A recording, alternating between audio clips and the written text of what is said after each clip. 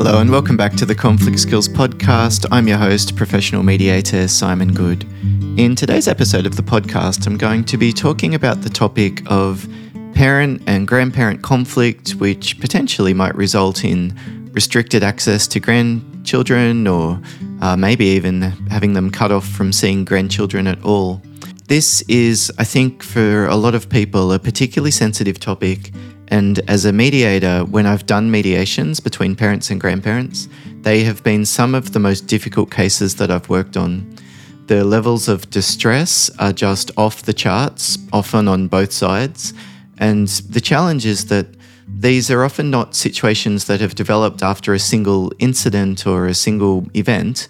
Sometimes people might say that that's the trigger or the catalyst for the relationship to be how it is right now. But of course, in all of these situations, there's been a build-up, often over a period of many, many years, which means that there have been misunderstandings or clashes of expectations or different sets of values being applied. And so by the time that you're at the point where you're discussing whether or not someone should see kids and how often, there are probably a whole bunch of different pressurized systems that are ready to explode, which means that you probably are dealing with people a lot of the time on the other side who are working with short fuses, and you might interpret their responses as overreactions, overly dramatic, whatever, and probably quite unfair. It's difficult then to understand exactly how someone can be so self-focused but still pretend to be the victim. And so as I talk about this topic today, my hope is that there'll be some different elements or bits and pieces that will be useful for you, particularly if you're dealing with one of these situations, but also if you're supporting somebody else going through relationship challenges. So I've structured the podcast today in 3 different sections. The first, I'll talk about some options for self-care and self-regulation, particularly during the times when maybe a grandparent's not seeing their kids, or maybe a parent when the kids have gone off to see a grandparent and they're worried about what might be going on. I'll talk through the 2 most common mistakes that I've seen, particularly in terms of the way people discuss these types of issues, and then finally talk about the 5 different kinds of conflict. And it's one of the most useful tools, I think, that can be applied to navigating these conversations and situations because it helps open the door for additional options. A common mistake people often make is just to keep doing the same thing again and again, hoping that it's going to be different. Well, if you always do what you've always done, you'll always get what you've already got. And if you would like the situation to be different, well, I suppose today might be an opportunity to do something different if that's something that you're up for. As I go through the different examples, I don't want to imply necessarily that I hold a perspective one way or the other. I mean, particularly as a mediator, I often need to remain impartial between a parent and a grandparent, for example. And so as I talk about this topic today, I think that's probably what I'll also do my best to do, is just stay neutral. I can certainly empathize and understand the concerns on both sides. I've met parents and I've agreed with them that probably this grandparent wasn't a positive influence on the kid's life. But then how do you make that decision about how much access to allow them, or what an appropriate arrangement might look like? I just think that is so case by case and situation dependent that I'm really reluctant to give advice and put forward my perspective. What I know and what stands out from the research around kids, particularly from separated parents, is the negative impact of conflict. So whatever happens in terms of how assertive and firm you decide to be, or how flexible and accommodating, I think one of the highest goals that you should have is to avoid exposing the kids to any conflict. This might be arguments and disagreements and tense conversations, but even like you making negative comments about the other person, even if it's a grandparent and all of the negative stuff they've done over the years, for a kid, that's going to be impossible for them to process this accurately as their brain's still developing. So if you give them the sense that there's conflict within the family, or this person who they really like is, a monster or whatever, it tends to make them feel confused. And the risk is that they would associate negative aspects of all of this with themselves. Kids tend to think of themselves as, to some extent, the center of the universe. So when, mum makes a negative comment about dad or grandma, and the kid feels close to that person and maybe even sees some similarity and resonates with them in terms of their, what they like and dislike or how they look or something, Well, of course, there's a risk that they'll interpret that negatively about themselves, and then you might inadvertently create some type of a barrier or strain in your own relationship with, the child, whether you're the grandparent or the parent in this situation. So the first topic that I wanted to talk about as a really important area to focus on is self-care. What you'll need to do is to stop this negative reciprocal spiral pattern. So if the other person makes a negative comment on Facebook, or they send you a rude SMS, or they don't get back to you for several days after you've written them a number of messages, you'll have an element of frustration and distress and disappointment and all the rest of it that builds up for you. And the first thing that you'll need to do is to make sure that you don't put that back into the system to continue to pollute the air between the two of you. So you'll need to find a way to be reasonable in the face of an unreasonable situation. And you know the person and you're familiar with their track record. And if you're dealing with someone who often disappoints you and lets you down or neglects to fulfill their obligations or whatever, you might need to prepare to be disappointed and let down and neglected and left with the obligations, because you know this is how they tend to behave. Now, that doesn't mean that it's okay and that it's something that you should tolerate forever. Maybe there is a point where you say, look, this is your final warning, and then they do it again, and then you say, look, as discussed, this was the consequence. This is what I need from you now. If you're willing to do this, we can go back to the way it was. If it continues, this is what I'm willing to accept for now. What's your take on it? Maybe there were reasons outside your control that I'm not aware of. I'd still take that stance of being open and empathetic and curious, even in situations where I'm gradually ratcheting up the level of assertiveness that I am in terms of the consequences that I'm implementing. Part of being prepared to be let down is avoiding reacting in the moment. When I send them a message, I should almost probably in my head be thinking, pretty sure this is the kind of thing that usually pushes their buttons, so I'm guessing there will be an angry SMS coming back in a few minutes. There's nothing that I can do about that, but what I don't want to do is let it push my own button. They know you, they've got a way of pushing your buttons, so that's not an easy thing to anticipate. One of the things you can do is rehearse it. Think about the rudest possible thing that they might say, and then how you'll still be okay, and you plant your feet on the floor, wiggle your toes and feel your socks in your shoes, anchor yourself in the present, and then decide how to respond. So you might need to take some deep breaths, or let the phone be in a different room so you don't look at it as soon as the SMS comes through, or ask someone else to read it to you, or look at it and then put it down and go and hit a punching bag for 5 minutes and get the adrenaline out of your system. You know what they're likely to do, and so if that's a pattern, it's like, well, what are you doing then? I often talk with clients and they say, you should meet my ex-partner. This is what they constantly do to me. And I say, okay, how have things been lately? And they say, on the weekend, this is what happened. You won't believe it. And I sit there thinking, well, what do you mean I won't believe it? You've just told me they've been doing this for 3 years, so I'm not at all surprised they did it last weekend. What I'm surprised at is the fact that you don't seem to see this coming. And we want everyone here really to be showing up as best they can to support the kids. So that might mean that you want the person, the grandparent or the parent who you're dealing with, to be the best version of themselves. And so when they're being unreasonable, aggressive, irrational, rude, insensitive, well, okay, that's what they're doing. And so you can still display empathy, compassion, gentleness, respect, in how you communicate, not so much the what. The what might be just a practical restriction of time or insisting on time or whatever.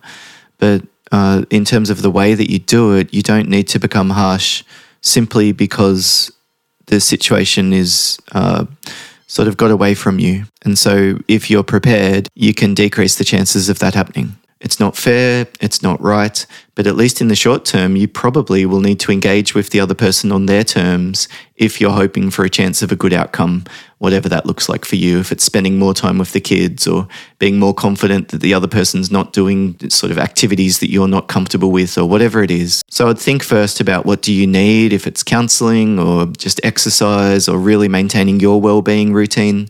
Maybe it is something like meditation or having a friend to debrief with, but it could also be things like just scheduling time before you go and meet the other person or before you talk to them, or changing something else in terms of the structure. If you go and stay and your son-in-law always loses it on the second day that they see you, well, why don't you just see them for one day and then set up another day a couple of months later and build a bit of a positive track record first before looking at options for more frequent contact?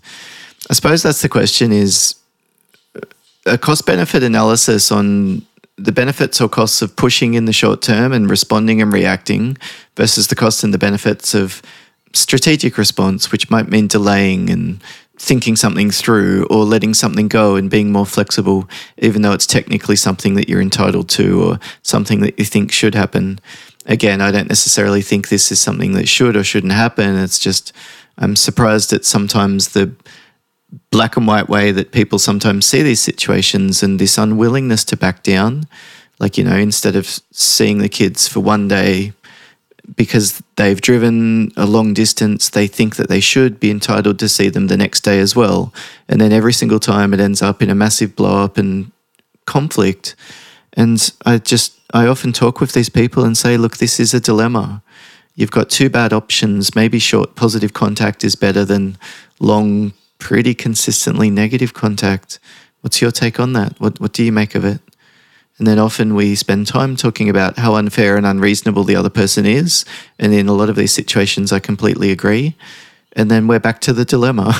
Given all of that, what's going to work best? What's the least bad option? And for you, it's the relationship with your grandkid that's important. So maybe seeing them less frequently, but it being a positive interaction, which they remember in a positive light, is actually something that's more important to you than showing your son-in-law that's a complete jerk, that he can't push you around and you're going to stand up for yourself, or whatever the other strong principle is that you're considering. It could also be things like just scheduling time before you go and meet the other person or before you talk to them, so that you're not rushing and flustered and going from a stressful thing immediately into this conversation, because that means that you'll carry that build-up of cortisol, the stress hormone that we have, as well as the associated build-up of adrenaline and blood pressure and blood sugar and all the rest of it. That kinetic energy. If you walk in shaking and already feeling frazzled, of course, it's more likely that you'll react when the other person makes a particularly insensitive comment or whatever they normally do that pushes your buttons. So I'd think proactively and quite deliberately about self-care. And then also focusing on what you can control is something that's really helpful. Lying awake in bed, ruminating about how terrible this other person's being usually doesn't help. If we give more oxygen and airtime to these negative emotions, it tends to just make us feel more upset. The other person is maybe acting in a way that's not right and you feel like it's just unacceptable and it should be different, but there's nothing you can do, even if you wish that they would have a frontal lobotomy or a brain transplant or whatever. So focus on what you can control: drafting an email, planning a structured calm routine next time you see them, preparing an activity that you'll do with the kids next time you see them, thinking about what kind of Christmas presents they might like, and trying your best anyway to stop yourself getting almost like sucked down the drain of this negative emotional rumination that we tend to get stuck on. So the next thing I want to talk about are the two most common mistakes that I often observe, and they are perceived pressure and perceived criticism. And I use the word perceived in front of both of those because to some extent it's in the eye of the beholder. It's not up to you whether or not the comment you made was appropriate or not. It's how it was received. And you can't control that. But what you can do is do your absolute best effort to avoid giving the other person the impression that you're criticizing them or that you're putting pressure on. So when can I see the kids next? Just a message like that. The risk is that it's putting pressure. It might also imply criticism. It's like, what the heck's wrong with you? Why haven't you let me see them until now? So another option might be something like, hey, I don't know what you've got on over the next couple of weeks. I happen to have these dates below available. I just want to give you a heads up. I don't want to put pressure on, and I'm not looking for you to reply yes or no on the spot.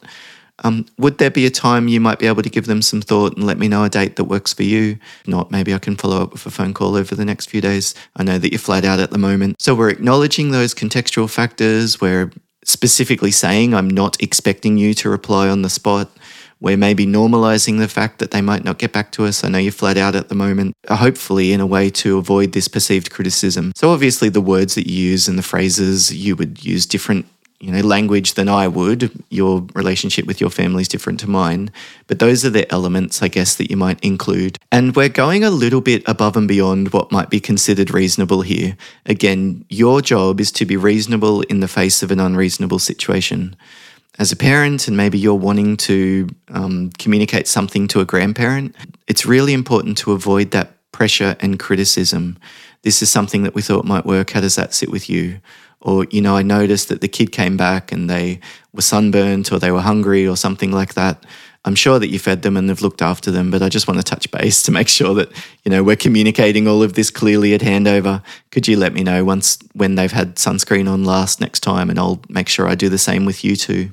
So in all of the communication that we have, our goal should be to be overly gentle, overly polite, overly innocent and ignorant, which means that in any communication, we should assume good intentions of the other person. And when something's gone wrong, like they've gone against what they said they were going to do or let you down in some way, we should first assume that there were contextual reasons why. Did something happen? Did something come up? I just want to touch base and make sure everything's okay. Because the last thing we want is to say, well, thanks a lot, it's happened again, now I see your true colours, and they were running late because they had a traffic accident or something. But, these are the kind of memories that people hold on to. If someone has hurt you, blamed you for something that wasn't your fault, you might be surprised at just how long and how determined people are to hold on to that negative feeling. It's almost like they nurture that resentment like a wounded bird clutched tightly to their chest. It's bizarre. It doesn't make them feel good. They're remembering the fact that you thought that they'd done the wrong thing. But these are just very difficult things for a lot of people to let go of, particularly if you're not aware of the fact that there's this buildup of resentment that you're carrying. So those are some of the mistakes that, of course, you would want to avoid. Now, in the next section, I'll talk about the 5 different kinds of conflict and give some examples of each, because this is often a really helpful starting point when you're dealing with conflict between parents and grandparents. It helps us to figure out what's going on, which of course then informs how we should respond rather than just taking a knee-jerk reaction. So I've talked about the 5 types of conflict in previous episodes. You can go back and check out. There's a number of different titles that include that. If it's new to you though, just as a bit of a recap, the 5 types of conflict are data, interest, relationship, values, and structure. So relationship conflict is stuff like the tension that builds up in the back and forth. It's stuff like a misunderstanding, like maybe the other person didn't get back to you when you wrote them a message and you're sitting there getting gradually a little bit more and more annoyed. And then when they finally write back, maybe you reply in a slightly more tense tone than you normally would, and then they might get insulted and they're not understanding the reason why. And this is the type of stuff that you'd call relationship conflict. A lot of people think about this as conflict, but of course there are the other factors that might be going on driving the situation. And when I'm coaching people, executive leaders in organizations, for example, I often suggest that it might be worth leaving relationship conflict until last to deal with. You probably notice at first that person was really rude, or they interrupted me, or they walked away when I was in the middle of speaking to them at handover or whatever. So it's the stuff that you see most obviously, but it's kind of like this can be a tip of the iceberg, and underneath things is structural conflict or data conflict, for example. The other person thinks you've agreed to something and you haven't. And so you going and doing the, being very polite and offering to buy them a coffee or take them out for lunch, the type of stuff that can be helpful to solve that relationship conflict pattern, I'd probably leave that until last. So the next kind of conflict that you might consider is interest conflict. This is like, I want this and you want this. And with grandparents, obviously, one of the interests that you'd have is that you probably both want to spend as much time with the kids as possible. It might be things that you want, like time with the kids, spending Christmas morning with the kids, seeing them for Mother's Day or Father's Day or something like that. But it could also be things like nobody wants to do this, like driving the kids to an event, a sports, if they go and do sports activities through the week or something like that. And again, we can sort of think about this interest conflict as another way of expanding the conversation that we would have. There are a number of different interests that parties have in any type of conflict, which means that we can almost use this as a way of bartering for different elements. And if we think about interest conflict, and if that's the way we decide to approach the situation, then you can kind of decide how assertive or how flexible and accommodating to be.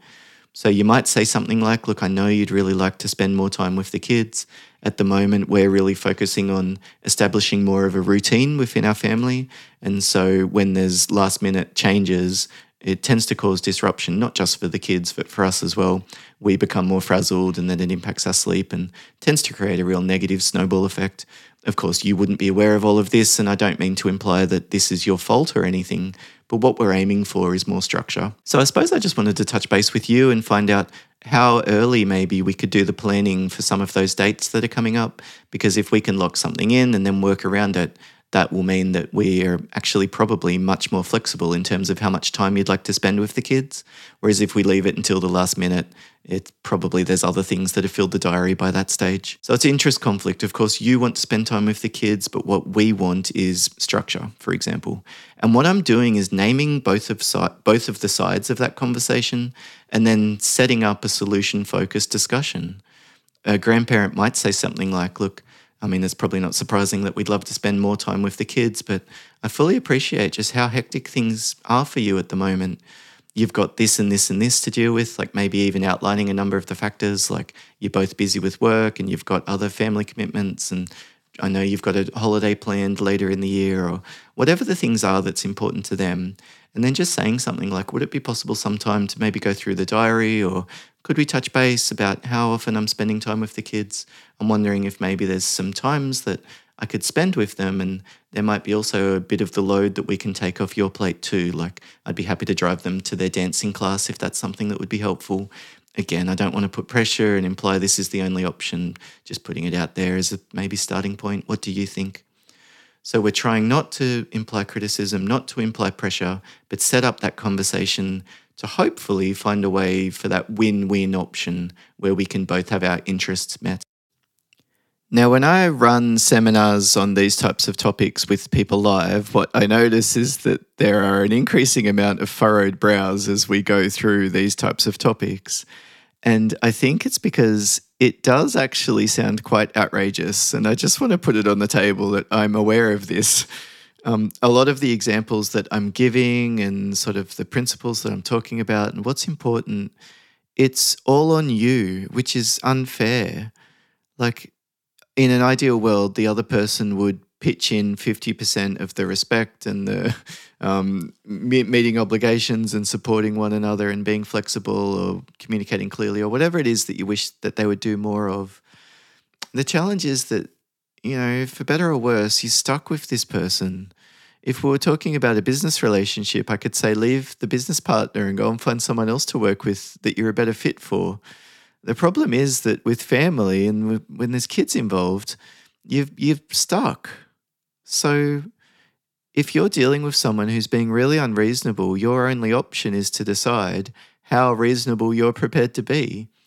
And I think if it's important, there are probably good arguments as to why you should go above and beyond and take it on the chin and turn the other cheek and all the rest of it. Because not only is that by far the best thing for the children involved, but for you probably as well. And I don't know how much this resonates with you in the moment, probably not at all for a lot of people listening, but it will also be the best thing for that person that you're in conflict with, or those people that you're in conflict with. There's this incredible thing that happens if you display just more and more respect in the face of disrespect. There are a lot of situations where that starts to influence the other people far more than you expect. I certainly experience it in my own life as I've continued to improve different friendships and my marriage and my relationships with family members and stuff. It's usually not fighting against the thing that's not working that makes progress. It's usually investing in the areas that I would like to see more of. And as we plant those types of seeds, a lot of the time then the trees start to grow and we get some fruit. It takes time. It's a process. And I'm not saying you should necessarily endlessly be the doormat and be walked over. or anything else. I mean, that's all up to you. But I am saying that if you want this situation to be different, you might need to be overly forgiving and generous and all the rest of it, because that's ultimately probably what that higher path looks like in the moment. I'm certainly not perfect. I certainly don't always get it right. I don't want to make this sound like I'm oversimplifying it or sort of insinuating that there are very easy answers. And I don't think in many of these situations there are. But sometimes when we zoom out, there is a path, that fork in the road that we're at. There is a path that leads to a potential for things to improve. And there's a path that leads to a very likely getting more locked into the current patterns. So you can figure out what is going to work for you. The next type of conflict is data conflict. This conflict often arises from different interpretations of information or a lack of information. Simply put, this is stuff like, you said you were going to do this. No, I didn't. I never agreed to that. This is the type of conflict where it's about expectations, and the conflict often comes up because of a misalignment of expectations. It could be data about plans and structure. You said you were going to do this. No, I didn't. Grandparents are allowed to do this. No, they're not. But it might also be data about the kids themselves, like what's best for them, the amount of screen time that's helpful, or sugar, or dietary issues, or gender sort of stuff. I know is a very common topic that a lot of separated families are navigating, and I'm sure grandparents and parents are also struggling and grappling with all of that as well. So here there is an element of data. It's like, what does the research actually say? And I suppose there is an option to go in and correct the data and see if you can get on the same page about this. I think, though, in a lot of grandparent-parent relationships, the data conflict tends to be a little bit of a red herring. I would suggest that maybe it's not as essential as you think, that the other person agrees with everything that you think about everything. And maybe what's important is clarifying those expectations about the data. So, yeah, okay, you don't think sugar's such a big deal. Again, from our perspective, we're really trying to limit the amount of sugar that the kids have. Given the fact that we've got these different ideas about what's best, could we organise a time to maybe go through and, we don't have to go through meal by meal, but if we can get generally on the same page about how much sugar that they're consuming, and when the kids come back, the story that they're telling us matches that, then of course we'd be more than happy for them to spend as much time at your place over the holidays as possible. If we're not sure, the risk for us, of course, is that they're exposed to a massive sugar spike. And I know for you this won't seem like a big deal, but for us we do see the spiral in their behaviour, challenges concentrating at school, etc. So although it's not something that you necessarily agree with, so I'm saying you've got different data, would you be willing to reduce their sugar? It's like, yep, I get it. We've got different expectations. We're looking at the information differently. I think this is what the research says. You're looking at something else. Could we at least agree to do this? So in a way, one of the options for dealing with data is to clarify the data, but the other option is to just go back to the behavior. Maybe it's possible just to clarify what you're both going to do, and then you can leave aside that what you both think. It's almost like agree to disagree. And the way that we do this in practice is to talk about the plan forward, who's going to be doing what, when, etc. And that's often, by the way that trust is rebuilt. So we've talked about relationship conflict, interest conflict, and data conflict. The next possible kind of conflict that would often come up is structure. If you're noticing that one person is consistently late for meeting up, then maybe changing the time that you meet might solve that problem, so they've got a little bit more time to get ready. Or maybe you drive to their house and pick up the kids, so you're not sitting there fuming at the handover place, waiting, why aren't they here yet, what the heck's going on, kind of thing. So I would look at ways of changing the structure which might inherently then start to resolve the conflict. The challenge with giving specific advice about this is that it's quite case by case, but I would think about how the contact happens, like how changeover happens, how the kids spend time at grandparents' house, which room they're in, who else is there. Maybe having all the kids go at once is causing particular problems, so separating them might solve the problem, and grandma's willing to do more babysitting if she doesn't have to have them all at once. Just, these are examples of just changing the structure might inherently start to solve the problem. And then you don't need to convince them why they should do it because it's what a grandparent should do. It's just, would this make it easier? Great, no worries, we've sorted that one out. Sometimes there's limited options for changing the structure. Of course, it's by consent, so the other person might just say, no, that's not something I can do. But in many situations, this is an option that's worth giving some thought. The final type of conflict is values conflict. This is the kind of conflict that comes up from different beliefs or values. In conflict between parents and grandparents, a lot of the conflict about values is about parenting itself, like what's best for kids, how much time should they spend with extended family, what's a healthy diet, what's good for their emotional development, what's the right way to focus on school and achievement or sport or extracurricular activities, or phone use or swearing, or, there's just an endless list really of potential clashes in value. A lot of the assumptions that people have about grandparent relationships as well are based on values that they hold. They think that family are the most important thing in life, for example, so feel completely gutted about the fact that their daughter could cut them off from their granddaughter. Or they, on the other hand, feel like if you respect somebody, that there would be give and take. And so they feel like them holding on to the boundaries with this overly pushy grandma or grandpa might be something that's completely appropriate, given the fact that they don't want to risk their kids being exposed to something that would impact their mental health. And in all of these situations, there's no right and wrong. What you're effectively dealing with is this misalignment with priorities. And so the discussion has to be about prioritizing. We both hold these two different values. Family's important. The kids' mental well-being should be prioritized. Well, how are we going to make these meet? Like, I want to see you for this much and you want structure. I would like input into how the kids are raised. You feel like, as the parent, that should be a decision that you can make alone, or you want to make that with your husband rather than having extended family be involved.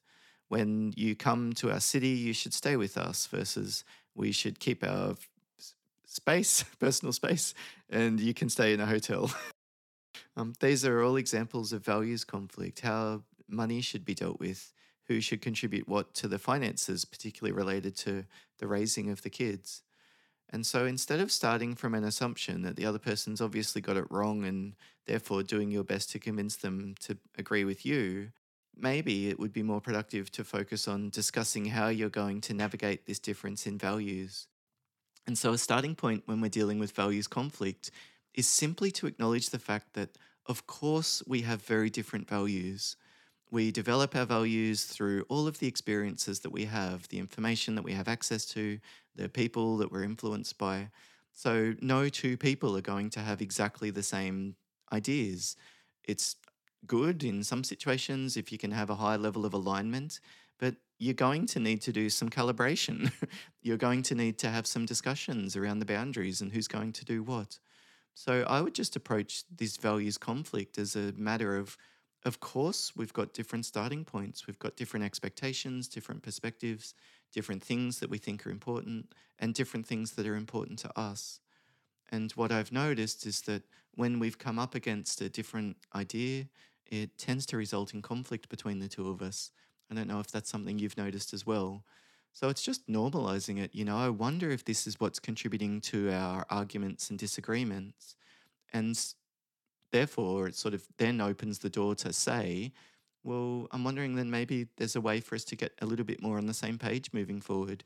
And despite the fact that we've got different values, maybe if we can make sure that we're doing what the other person expects, it might solve some of the tension that's been building up. It might even be drilling down to the specific issue, like an example is safety. I've done a number of different mediations, and a parent refuses to let a grandparent spend time with a kid because they're worried about their safety. Like, they might want to be there and supervise it, so to speak, or they put some constraint in, like it shouldn't be overnights, or you can't go out of this geographical area or whatever. And safety is something that it's just this catch-all for making sure that you'll never be able to resolve the conflict. You could either go down the data conflict approach of, well, let's make sure that, we talk, what do you mean by supervised? How far apart do you want to stand? Do you want me to let you know before I feed them? That kind of thing. But ultimately, something like safety it is a subjective, there is a subjective layer that we bring to it. There isn't any, it's safe enough threshold that you reach and then everybody agrees that things are safe. Like there is always, with any activity that we ever do, an element of risk. So to be fully safe is just this bizarre principle that, of course, we'll never obtain. So somebody saying, I need to do this because of safety, I think, well, how much safety? Do you know? Like we need to change that language to be more like it's on a continuum. And of course, that's an important principle to hold, but it's not like a checklist that then all of a sudden things are safe. And then on the flip side, when I'm talking to clients who have very genuine concerns for the well-being of their children, or situations that could easily be interpreted as neglectful or abusive type of language, even if it's like very old school parenting, like very directive, top down, critical, negative feedback, that kind of stuff, let alone any kind of physical element like smacking a kid on the bottom or grabbing a kid to restrain them.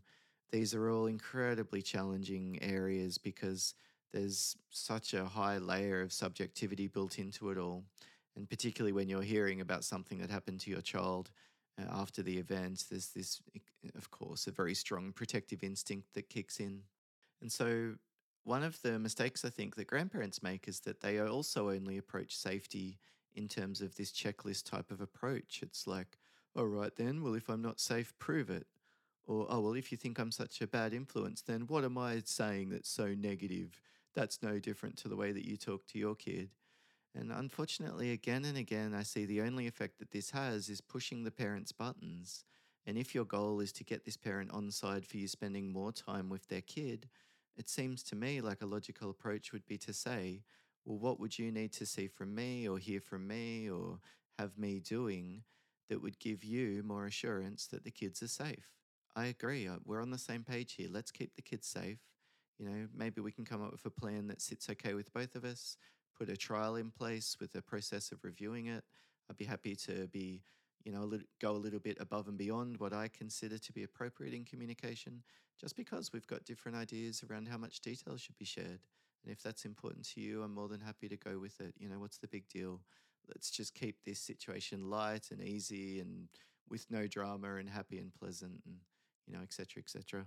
I can probably hear the eye rolls going on as people are listening to this podcast, thinking about what an unrealistic picture this is. But one of the things that you want to do if you're talking about a value like safety is instead of just drilling down to the detail and the data, it's to approach it like a difference in values. Okay, look, I also would want to keep the kids safe, but it sounds like we've got a bit of a different way that we think about all of that. Could you talk me through a little bit about your concerns? Of course, it might be difficult for me to hear, but I'd be willing to do my best not to react and be defensive, just to listen, because I think that it's important that we have a common understanding about, obviously, there's things that I haven't noticed. The last thing I want is to cause any negative impact on them. I mean, if you can stomach it, if you can tolerate it, if it's something that you can live with, even if you don't think it's necessary or should happen and it's not in line with your values, you'll need to decide how strongly you hold to those and where there is the opportunities to be flexible because you can see some benefit. Just the fact that you're willing to acknowledge their value, yep, I get it. Safety is something that's really important to you. It's a priority and willing to discuss it and take it seriously, yep, no worries. What would be helpful for you then in terms of my communication so that you felt more comfortable around that? It's like inviting this collaborative approach. Whereas if someone says, look, I'm concerned about the kid's safety, and then the other person responds with, how dare you imply that the kids aren't safe with me? Who do you think I am? Blah, blah, blah. It's just all of a sudden we're off on a side road, which just leads to more arguments and conflict. So you're not going to convince them to change their mind going down that path, I don't think, in many situations. Usually the most productive conversation is about the behavior, the solutions with a future focus.